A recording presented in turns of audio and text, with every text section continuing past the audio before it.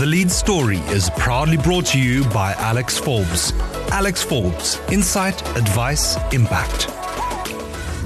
As is fitting for the beginning of a year, we're spending quite a bit of time on the business report looking forward. And today I have with me Mr. Robert van Breukelen, the COO at Itemate Solutions, to talk about trends for African telcos in 2024. Good evening, Mr. van Breukelen. Good morning, David. How are you doing? I'm doing very well, as you and you. Sorry, yeah. We're doing that little trick on our listeners that recording in the mornings, but we're playing it out in the evening. So thank you. So you took me there. But thanks for having me on the show. No problem. Let's start with a quick look back. The African telco sector is projected to have grown by $2.24 billion since 2020. What's led to this impressive growth? David, I think a lot of it goes down to the network coverage now that the telcos offer, as well as the affordability of handsets nowadays, be it the old feature phone that we were used to some years ago, the Nokia feature phone, and the smartphones are becoming a lot more affordable and accessible to the mass population. And cell phones are also becoming very important business tools, whether it is, an Uber driver who's needs that cell phone online, constantly using data to run his small business, or another small business owner who is going to be accepting card payments via an app, a touch app on their phone. Cell phones are becoming a lot more usage is increasing. We're moving away from the voice and SMSs, but the data usage is definitely on the increase. Okay, we're going to dig into a couple of those things in a bit, but do you see those same things continuing to drive growth going forward? I do think the curve is going to flatten off. So telcos are going to have to start looking at how they diversify their offering. Data will continue to grow without a doubt. Voice and SMSs are probably on the decline and will continue so for the foreseeable future, in my opinion. Okay. Speaking of data then, and the sort of fall of voice, with the rise of things like WhatsApp calls, obviously online services, Zoom, Skype, Teams, as you said, the traditional voice calling is becoming less important. Why is a move to digitization so important for telcos, though? Well, from a data perspective, just a trend we've seen, Itemate, we provide primarily services for the telco service centers. So we will be servicing the customer that walks into a store, and we've got some back-end solutions as well. But some of our customers have actually moved away from selling voice airtime to their customers in the stores, and they're pushing data. So I think they are realizing that trend is heading in that direction. Yes, voice airtime is still available, but through other channels, and they've rather passed that off to their partners, as they did with many of them have done with actual physical devices. Storing devices, carrying the overheads, and selling devices is quite a costly exercise for the telco, and they just want to put a SIM card in somebody's phone and get them using primarily data. So talking of the industry, we're not just talking about those voice or data providers, though, but their partners, people like yourselves. How can digitization actually benefit the entire sector? I do think, as I said, diversifying, they are starting to offer the likes, and actually not even recently, mobile money is a big item for telcos.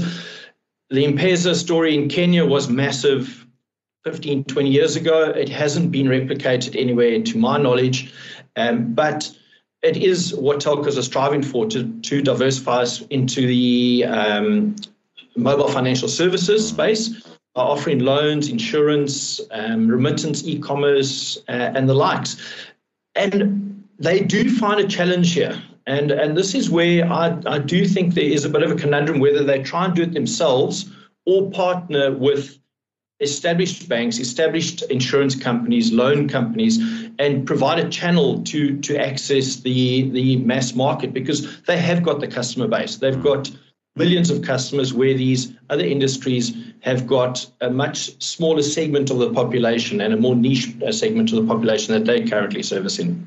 You've mentioned the mobile money there, and earlier you spoke about small-scale card readers that provide even people in the informal sector access to sort of new and increased payment methods other than cash.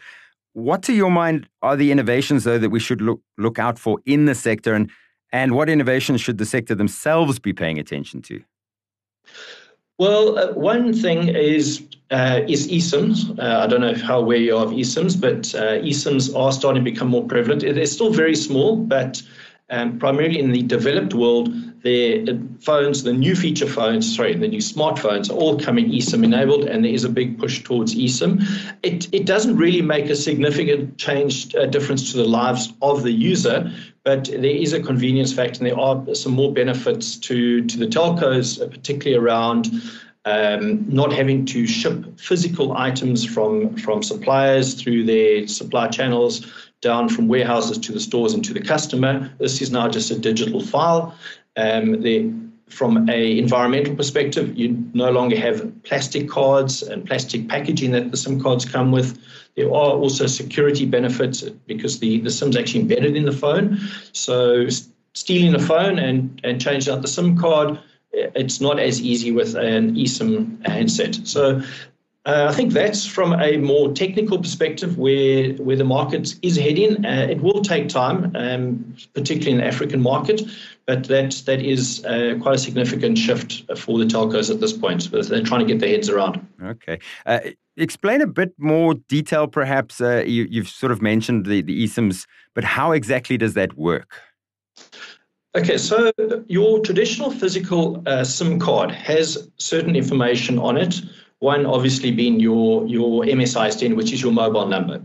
There are also numbers, that I'm not going to go into technicalities, but there are various other codes and numbers embedded in that physical SIM that relate to the telco and the market that they operate in. And so that is all embedded in the physical SIM that you insert into your handset. Now, the newer phones are coming out with a SIM embedded in the motherboard or CPU of the device. It doesn't contain all the information. It contains certain of those that information codes I mentioned. You then attach, either via scanning a QR code or uploading a URL from a telco or a provider, you attach a number and to complete all the information that is required on a SIM card in order to use the phone to make calls and SMSs, etc.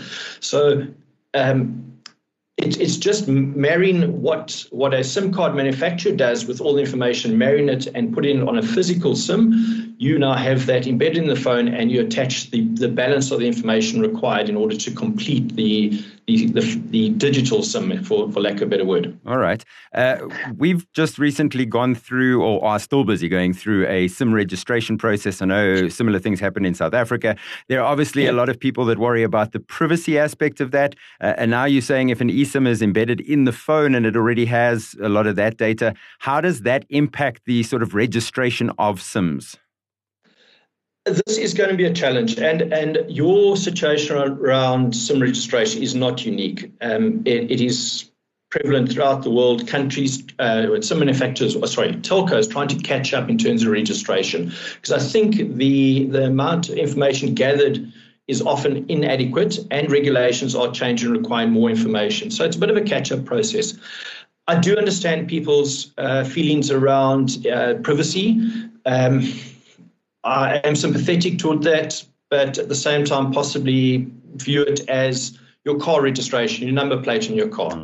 I'd rather have some sort of level of security that authorities are able to identify people doing illegal activities and tracking it through a phone.